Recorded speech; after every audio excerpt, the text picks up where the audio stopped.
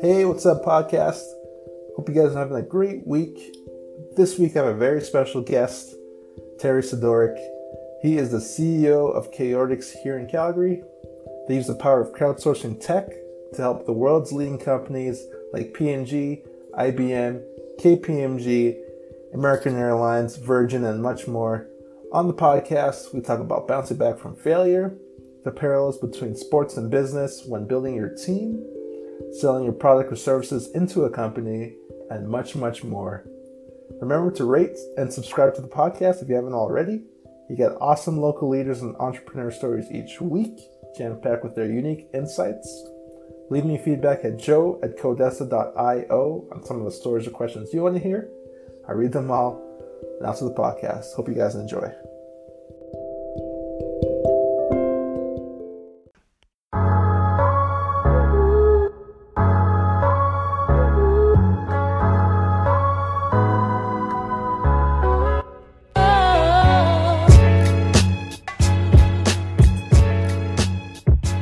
Welcome to the podcast, Terry.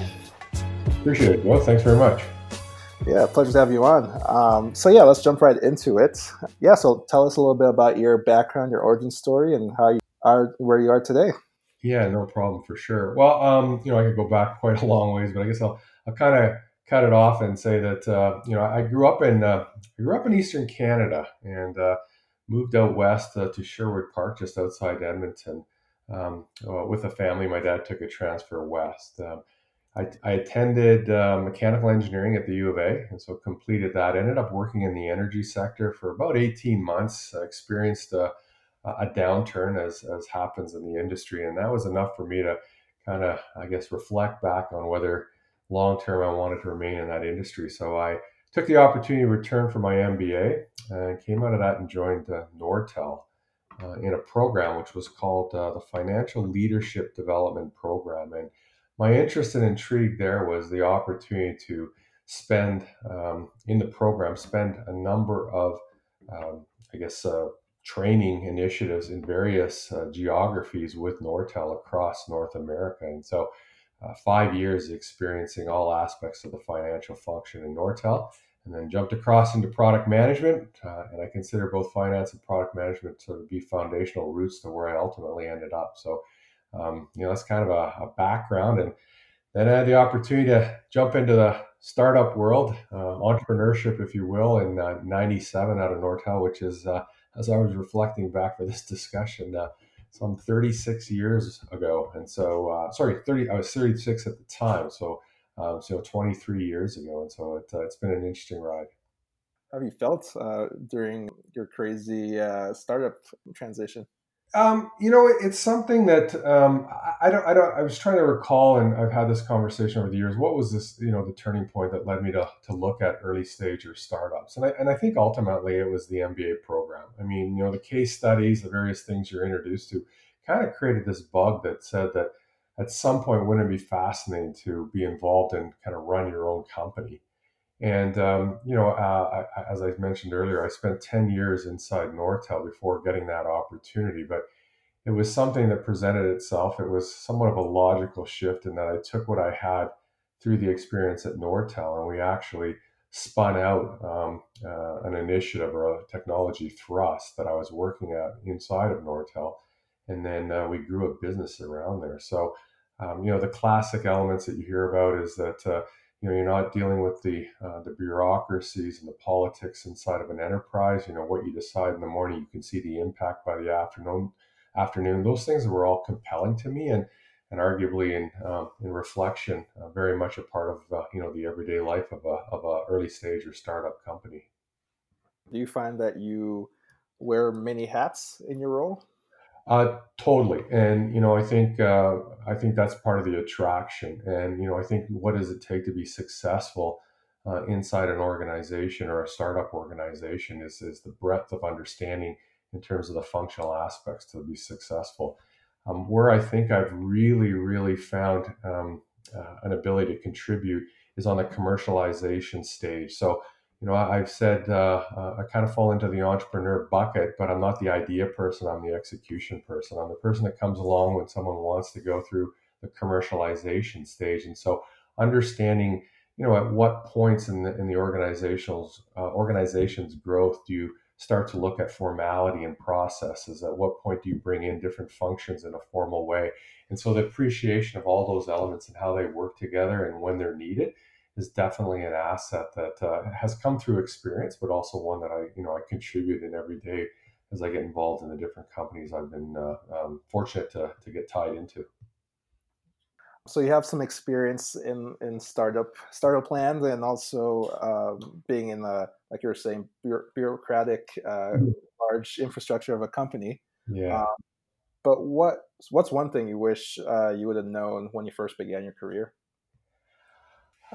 Yeah, that's a great question. I guess one of the things, depending on at what stage you look at, I guess in the early stage when I was inside the enterprise, and then in the latter stage as I'm selling or working into the enterprise, the appreciation of organizational structure. It was a course I took in my MBA program. It's probably the one I spent the least amount of time focused on, had minimal interest, couldn't understand why it was relevant. But arguably, over the long run, it was probably the most important learnings of that MBA program. And, I reflect back on that course often relevant to what are the things that you have to pay attention to. Ultimately, what are the drivers of the individuals that you're selling into in an organization? What are they motivated by? In the end, you're selling to a person, not a company. That person has their own motivations. Are they looking to climb the ladder? Are they going to be there in the long run? What's the sales cycle? When you get to the end, are they still the one that's going to make the decision? And so these aspects of corporate structure become important, as do culture and some of the other elements that you'll find over time play a role in how successful you can be as an early stage organization or any organization selling a product or a service into another company. Was there a big challenge, or even maybe even a failure, and what did you learn from it during your career? Yeah, many challenges, many failures. I think one of the things that's interesting now is failures are being recognized as the ways to gain experience, and it's the scenario of making sure that you don't repeat a failure that ultimately can contribute to success and gives you the experience. I coach hockey at an elite level, and one of the things I strive and communicate to the kids is that unless you're failing, you're not pushing the boundary because you're basically looking at things outside of your current capabilities and understanding where that line is something that you're going to learn from. And so it's no different in business. If you're pushing the edge, you're bound to fail. How quickly you can recover, how quickly you can adapt is going to be ultimately what contributes to success down the road. And I can say from my personal experiences, every one of the failures I've been involved with, and there have been some big ones relative to early stage trying to create a company, trying to create commercial viability, have contributed to a learning. And so taking that from one opportunity to the next becomes what contributes to ultimately success. And that's why you see over and over again that the capital guys, the venture capitalists, will bet on the teams they've had success with because those folks understand how to execute. They know that failure is a part of what you're going to do, how you adapt to it, how you respond to it.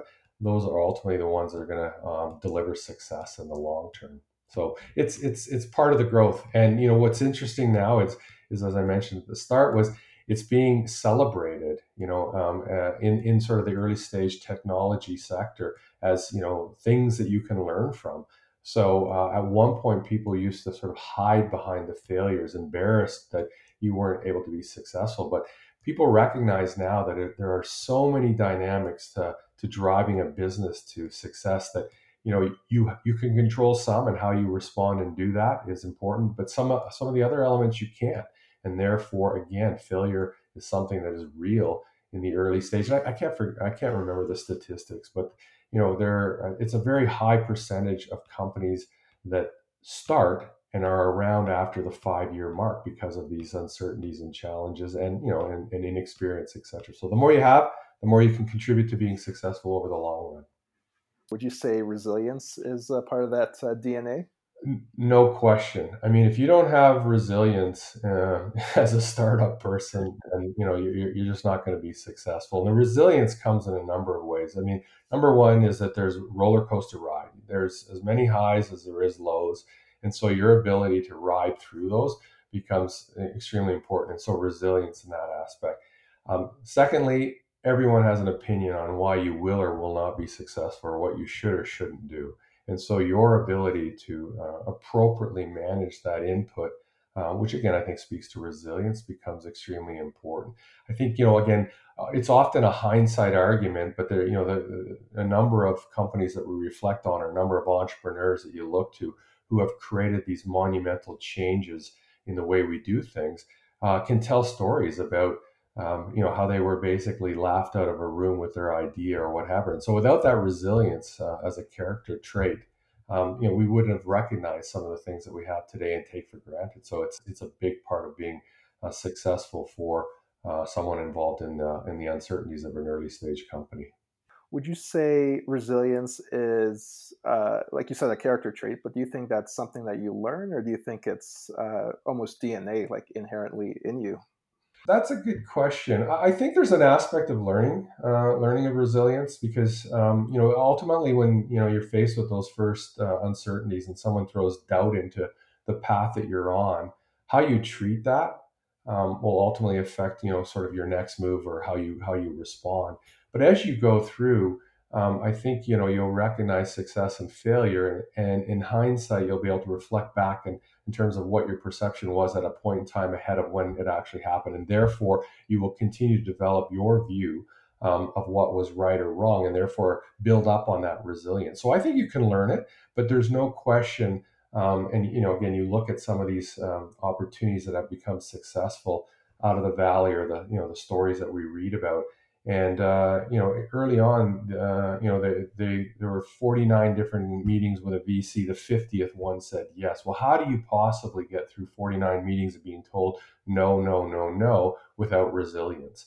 And so I think there's an aspect of that comes with someone with a strong belief in a path they want to go, and therefore it's somewhat in the DNA. Now, I can tell you also at the same time that there are a lot of very, very strong-willed individuals that just won't let go of their idea. So as much as it can benefit you towards the path of success, you can see a lot of folks that crash and burn because they're just not willing to accept the fact that maybe this wasn't a great idea. Maybe this really isn't a business of which to drive forward on.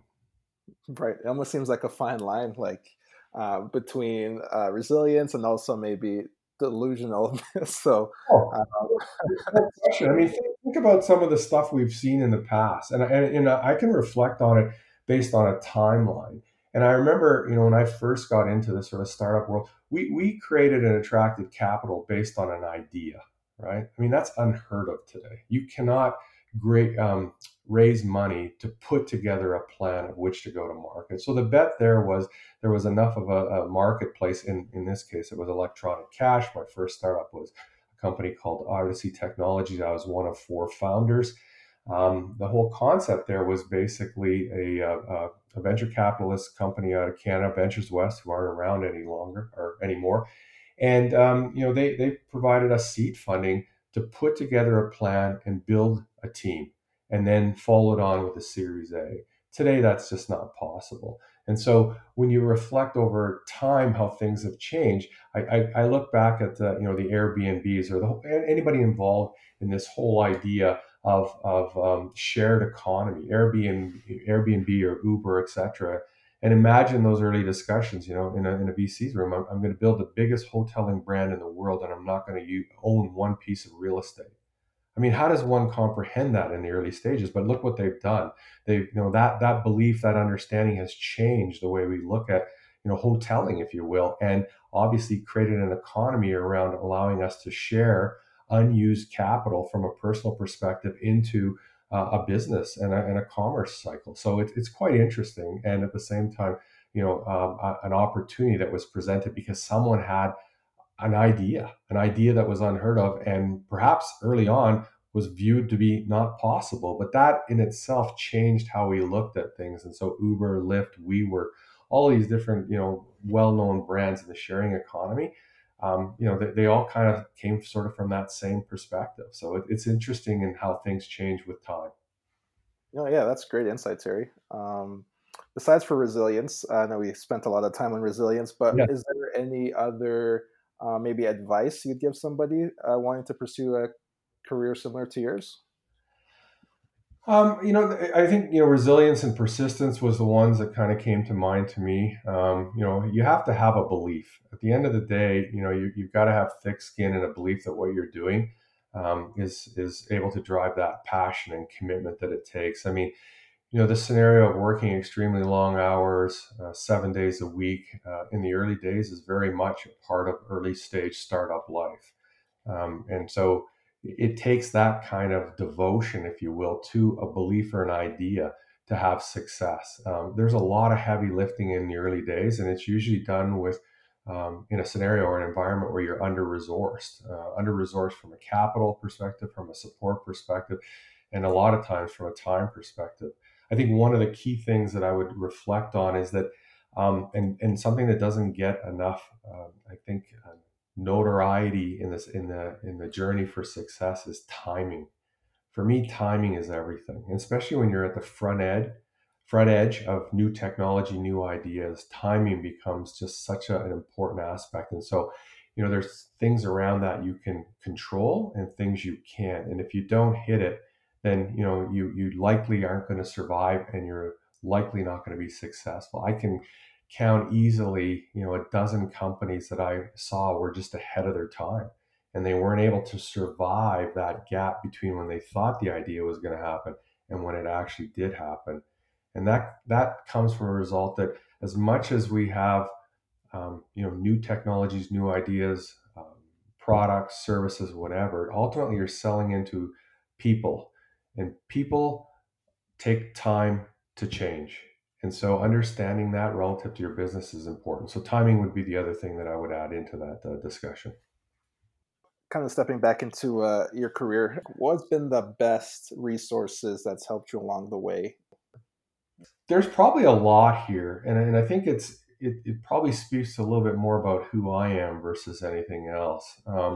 Number one is, again, I'll probably tie in some of my sort of sports background. I played a lot of hockey in the early days, and I believed when I kind of saw a movement towards coaching in business as just logically making sense. We have coaches in sports to provide a means by which we can get better at performing, whether it's an individual sport or a team sport. And to me, when you think about it, business is no different. And so having a coach is something that I think is mainstay now. I mean, a lot of C-level individuals have coaches, and it's something that they can um, use to their benefit to become better at what they're doing. So I think that's something. Secondly, is a mentor. At the end of the day, throughout your career, having someone outside of your day-to-day kind of interaction that you can lean on for mentorship, I think is something very important. So as a young person entering the workforce, someone that is fulfilling a role that ultimately you could see yourself in, reaching out to them for being a mentor is something that I think is very valuable. And one of the things I've consistently communicated is the number of people that you probably look to and say, gee, wouldn't it be great to have a conversation with that individual? Bottom line is, if you reach out and say, hey, I'm interested to understand how you got to where you are. I'm interested to understand the role that you're in today. Can I grab a coffee for 15 or 30 minutes and just kind of talk about what that experience is like? The network that I have, I can't think of an individual that wouldn't step into that. And today, more so than ever, the ability to do it virtually, such that the interrupt cost, physically having to pick up, move to a coffee shop or whatever, it's gone away. And furthermore, if it was a situation where you want to meet in person, make it easy for the individual. And I can't again think of somebody that wouldn't say for sure. And I think that's something that you could definitely take advantage of. The last thing, or the last two things I'll mention, books. I think as a resource, the number of business books out there that you can rely on, that you can quickly read through, is something that I've done throughout my career. It's spits and spurts in terms of when I decide to read in, but I've done a lot over the last bit, just given the more time I have, audio books on the drive, things like that. And then lastly, the internet. I mean, the internet has just changed everything. So the ability to basically reach out and, as they say, Google it to get some insights is something that I rely on all the time. And so the combination of those two and understanding or of those and understanding when to use them is something that I think that anybody in any role should be using as a resource base to further their understanding and development. Has there been anything recently that you've read in terms of any good books or even audio books as well? Yeah, absolutely. There's a couple things that I kind of anticipated you might ask this sort of a question. So um, there's been a couple of things of late, and I was thinking, how do I segue into discussion again? Back to the sports thing. I of late I've been very intrigued to understand, why the high performing athletes are able to reach that level of performance and timely. First of all, I grabbed a book that someone recommended to me called Relentless. From Good to Great to Unstoppable by Tim Grover. And Tim Grover was a person that um, provided one-on-one coaching for Michael Jordan, Kobe Bryant, and a number of other high-performing basketball players. And I read that book, and it was extremely inspiring in terms of the mental side of the game, which I think is important in business. It's as important in business as it is in sports. And then, most recently, I watched the 10-part series of Last Dance with Michael Jordan, and I just found that that was extremely inspirational to see what it took to rise above the best of the best and see, that recognition from his peer group and then understanding how he did it. I mean, it's just phenomenal to me. So that's one aspect. Similarly, I've read a recent book that kind of tied into the experience I had was it brought came to my attention. It's called Losing the Signal: The Untold Story Behind the Extraordinary Rise and Fall of BlackBerry. It was co-authored by Jackie McNish and Sean Silcock. Sean is a tech writer for the Globe and Mail and someone that I've read various pieces on over the years, and so I was intrigued. But what was interesting there was in my career, the second organization I was with, we went through the classic up and down, kind of roller coaster rise of a startup. And we had tried to sell our graphics based technology into BlackBerry RIM for months. And we weren't successful. And then there was a sort of a happenstance opportunity where we were introduced at the very senior level, Mike Lazaridis ultimately, around what we were doing. I mean, we were in Toronto at that point. RIM was in Waterloo, and unheard of, to be honest. 30 days after introduction at the C level, we were a part of that organization. So due diligence, acquisition, paperwork, etc., was all accomplished within 30 days. And that ride, that experience, and that integration was a phenomenal learning for me. But what was fascinating about the book was the inside story of RIM and what contributed to the success and then ultimately the failure. Our acquisition by RIM was one of the first, if not the first they did, and it was in the very, very early days of that organization, 2002. And as the COO of the company called Plasmic, I went through and saw a bunch of experiences that I honestly questioned. How is this possible? How is this company being as successful as they are? And just, it just questioned a lot of things of what I was kind of running into. And so to read it again in the book years later about what was seen as both the reasons for success and failure, it just reassured me that I had a good grasp on what we were doing, because some of the things that I just thought didn't make sense were pointed out in the book as being not making sense. And so it was a great learning and reaffirmation of me as a business person to understand what's important to focus on, and ultimately what are the elements that become part of the success story for an organization. So that was fascinating. I'm a big sports junkie, and I feel there's lots of parallels between sports and business. But I'm curious to know your insight on what parallels you see from your career in life and business. Well, yeah, one of the things I ran across, interesting study is it shows that there are a lot of sports, or I guess individuals that had a start in sports at, we'll call it, say, at a higher level. So, university, college, whatever that is, that have gone on to have successful business careers. And I think it's an appreciation of the team aspect of sports. And I mean, business in the end is a team sport. It's about understanding roles, responsibilities, and how the collection of individuals contribute to the success of the one, the company. And that's to me is exactly what sports is. And so appreciating what it's like to be a good team player, appreciating you have a role and responsibility and accountability in sports as you would in business, or business as you would in sports. And those to me are analogies that run parallel, in whether you're talking sports or you're talking business. And so that's to me the obvious one. I look back to my sporting career, my sporting experience, and how it's helped. And probably the biggest thing is just the fact that it takes a team to be successful in sports. Like, again, I should caveat that and say, obviously, I'm coming from a team-oriented sports background versus an individual. But even if you then couple it back to individuals, it's the idea that you have to have self-motivation to continue to develop, to continue to drive. And so it links back to all the things that we've previously just talked about here as to what's important to be successful. Again, understanding your definition of success.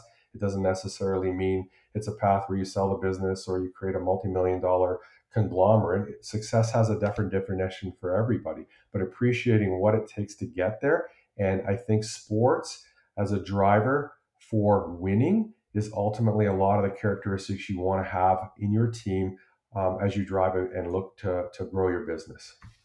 So, kind of back into startup land. What's one common myth about your profession or even industry that you wish you'd want to debunk?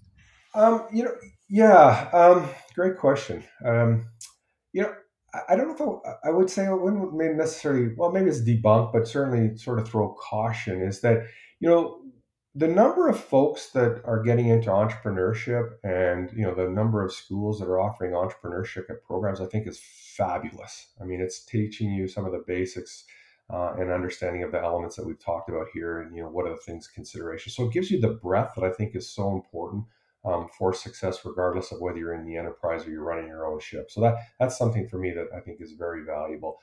But at the same time, I think that media has really created this sense of notoriety, and what do you want to call it? Notoriety and successes that are truly outliers. So if we look at the companies that are brand aware and we know of that have had massive rises and perhaps massive fails, those are the outliers. There are thousands of companies in between, and so I think that, it has to be understood in context to what it is to be, again, back to being successful. I think the greatest kind of quote, or the quote that I go back to all the time, is that the 10 or 15 year overnight success. There are the first 80% of that, whether it be 8 years or 12 years, where you're just grinding it out. And then all of a sudden, for whatever reasons, things you've done or the market has subsequently reached a point that you have that inflection, and boom, you realize that success. And that's what gets popularized in the media. And that's what people perceive as entrepreneurship. Um, it's where you ultimately maybe want to get to, but there are a lot of trials, tribulations, ups and downs, roller coaster ride between that kind of view of entrepreneurship and success versus what most of us experience on a day-to-day basis. So that would be the one thing I would caution folks about: understanding how hard it is, how much you have to believe in what you're doing, and then that resilience and persistence that we talked about earlier are key elements. And it's a hard grind with some heavy lifting in the front end. I want to just echo that as well. That's one of actually the key reasons why I started the podcast, is that just the backstory of the 15-year overnight success. Like you were saying, in the media, you hear about the Instagrams selling for $1 billion after a year, but there's so many, like you were saying, thousands of companies in between. So yeah, that's absolutely Well, correct. yeah, if you go back and look at the history of Microsoft, which we all view as being this sort of rocket ship, but if you look at the graph of sort of I'll call it the revenue curve, earnings curve, whatever, there were numerous years where it was very, very small. and then boom, it reached an inflection, took off. The story I just read about BlackBerry and RIM, obviously, our involvement with them through the company I was with, Plasmic, was very much at the early part of that inflection. But the book goes back years before that, where they were faced with times where they were considering shutting things down. That gets lost, in the end. But the book brought it out, which was fabulous, I thought. So there was probably, I think, if I recall, there was at least 8, maybe 9, 10 years where Mike Lazaridis was kind of doing that consulting, early technology work that ultimately became the BlackBerry and the market success that it did. So it speaks to timing, it speaks to the path that he had to go on, and that is probably the part that most don't recognize, or have a visibility into, as a result of when the media picked it up, when the media kind of started to tell the story here in Canada as a technology success. So you're right, there's so much more behind the scenes. Absolutely. Yeah, just a few more questions here on the podcast. I'm just curious as to what are you curious about right now? It could be Um, personally or professionally. Yeah, a number of things. Obviously, with the business I'm involved with today, Chaotix, where community is the crux of what we're doing, the ability to have an online community for a brand, whether it be a customer-based community, an internal employee community, etc. My interest right now is peaked around this whole concept of online community. That, in fact, that's what we do here at Chaotix, as I mentioned. I think community is something that is a core of so many parts of our life, whether it's the community of family, the community of your neighborhood, so the geographical aspect, whether it's an interest group, etc. So community has always been something that has been a part and inherent in sort of the human nature.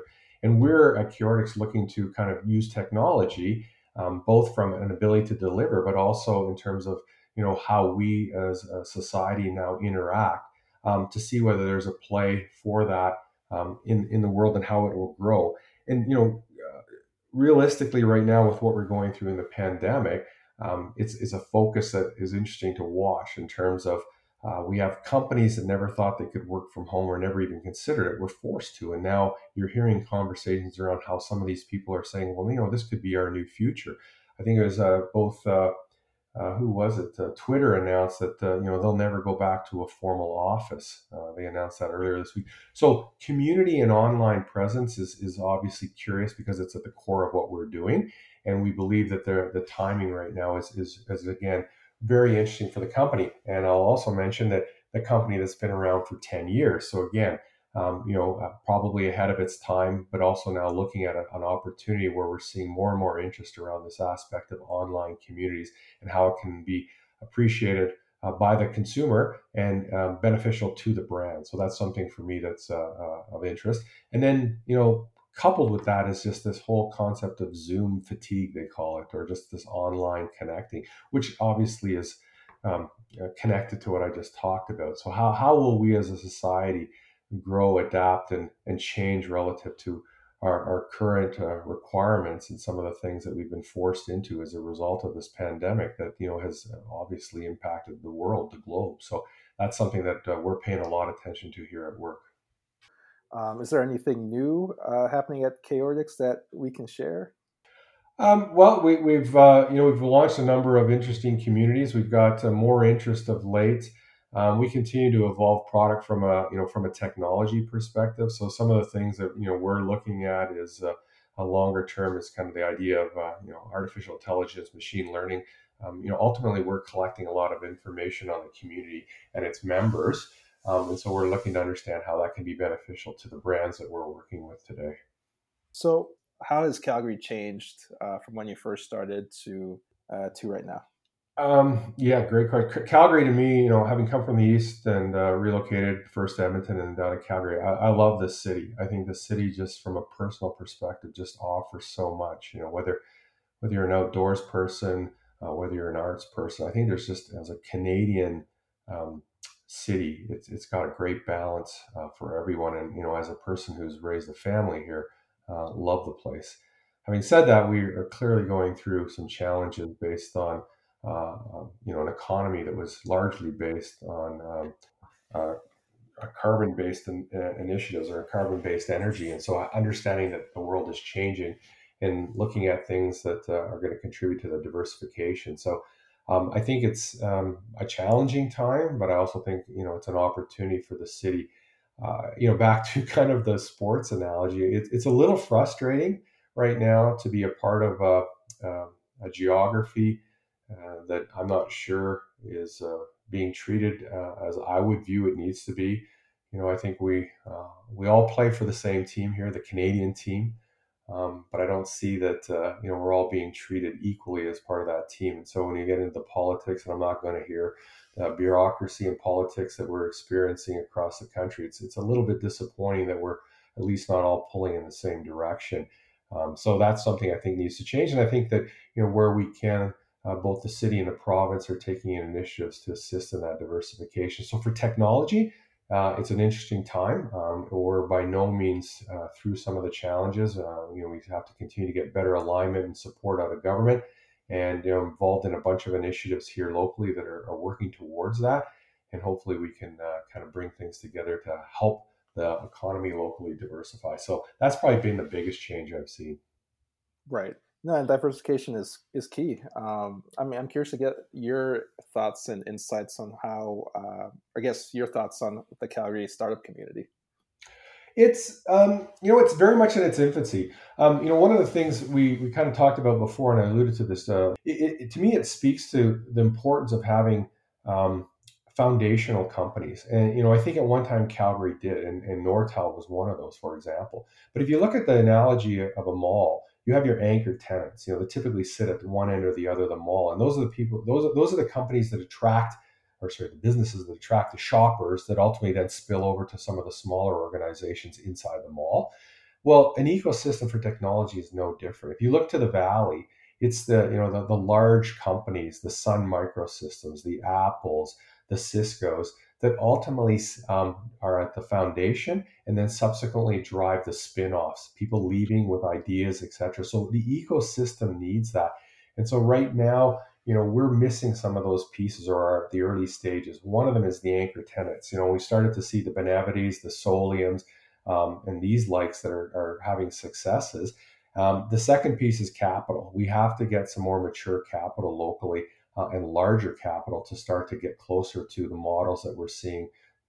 Silicon Valley is at the paramount, but we're seeing in Canada at both Vancouver, Toronto, and Montreal. And we probably, as a group, sit behind all of those today. So that's going to be key for us today for the future as well. So it's the anchor tenants, the large companies that are having success. It's the capital to fuel the early stage and the growth of companies that start to show promise. All part of the ecosystem to flourish and create more diversity here locally. What's one question that you never get asked that you wish you would be asked? If you had to do it all over again, what would you do differently?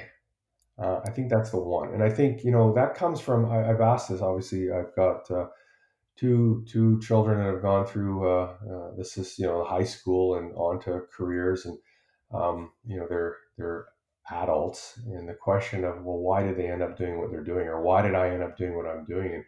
And I think that it's a reality of just the influences that we have growing up, whether it's the parents, the family, the neighborhood, and these are ultimately biases and influences that that probably contribute to the decisions we make for career. And the question I've often asked is, how many musicians are out there that have never played an instrument because they just never had the opportunity, but they could have an unfound skill or knack for doing something. They've just never been exposed to it. So I think as a parent and ultimately, as a high school, we need to expose our early adults to some of these different options that they might have in front of them to allow them to end up somewhere that they have a passion for versus they just ended up. I don't know how many people I can tell you. And I'm a perfect example. Why did I end up in engineering? Because my dad was an engineer. I just thought that was, made sense. And, I was intrigued by it. But if I was to do it all over again, I never really practiced engineering. It was a foundational skill set that I attributed to that educational process that I apply day to day, just problem solving, etc. But my interests since then have been more towards business and more recently towards performance psychology. I find it fascinating, and if I was to do it again, I think I'd take the path of performance psychology and work with business leaders as well as sports leaders in terms of what makes them perform the way they can. Right. Well, that's really fascinating. Uh, no, you've been an awesome guest on the podcast. Where can our listeners connect with you online? Yeah, I mean, I'm on all the social platforms. I tend to use LinkedIn and Twitter to have more of a business focus, and then the other ones for more personal interests, etc. So I would say either through my personal LinkedIn or Twitter accounts, which are you can find through just Terry Sidora, or even through Chaotix's LinkedIn and Twitter accounts as well. So that's an easy way for someone to kind of find me. I'm also a part of the A100 locally here in Alberta. And so, that's another network of individuals that are eager to help and support early stage entrepreneurs. And so, myself and others are part of that group because we want to give back to the community. And so, whether it's me or others that might have more relevant experience, that'd be a great place to go as well. Well, Terry, it's been great to have you on the podcast. I usually like to end the interview with the guest posing a question to the audience or even a quote or a story. Yeah, this kind of ties back to what we were talking about earlier. Is that the one thing I've learned through my journey is that everyone has an opinion, and I've got my own opinions, and I feel that I'm conscious and empathetic towards someone when providing my views and inputs, but ultimately, there's a group of people that will have an opinion, and I ran across recently within the last couple of years, a quote that Brené Brown has used, and I think she got it from is it Abe Lincoln or somebody that I think is really relevant. Its bottom line is this: if you're not in the arena, also getting your ass kicked, I'm not interested in your feedback. And so, to me, that is just so pertinent to the journey and life of an entrepreneur. Is that again, there are so many subtleties that affect why I do what I do. And so, for you to stand on the outside and offer opinion on what I should be doing differently or where I'm wrong, I think is kind of something that most people don't really appreciate. It's a tough battle. And so, if you're not in it with me, as I say, getting your ass kicked, or as Brené Brown says, quite frankly, I'm not interested in your feedback. And I love that quote.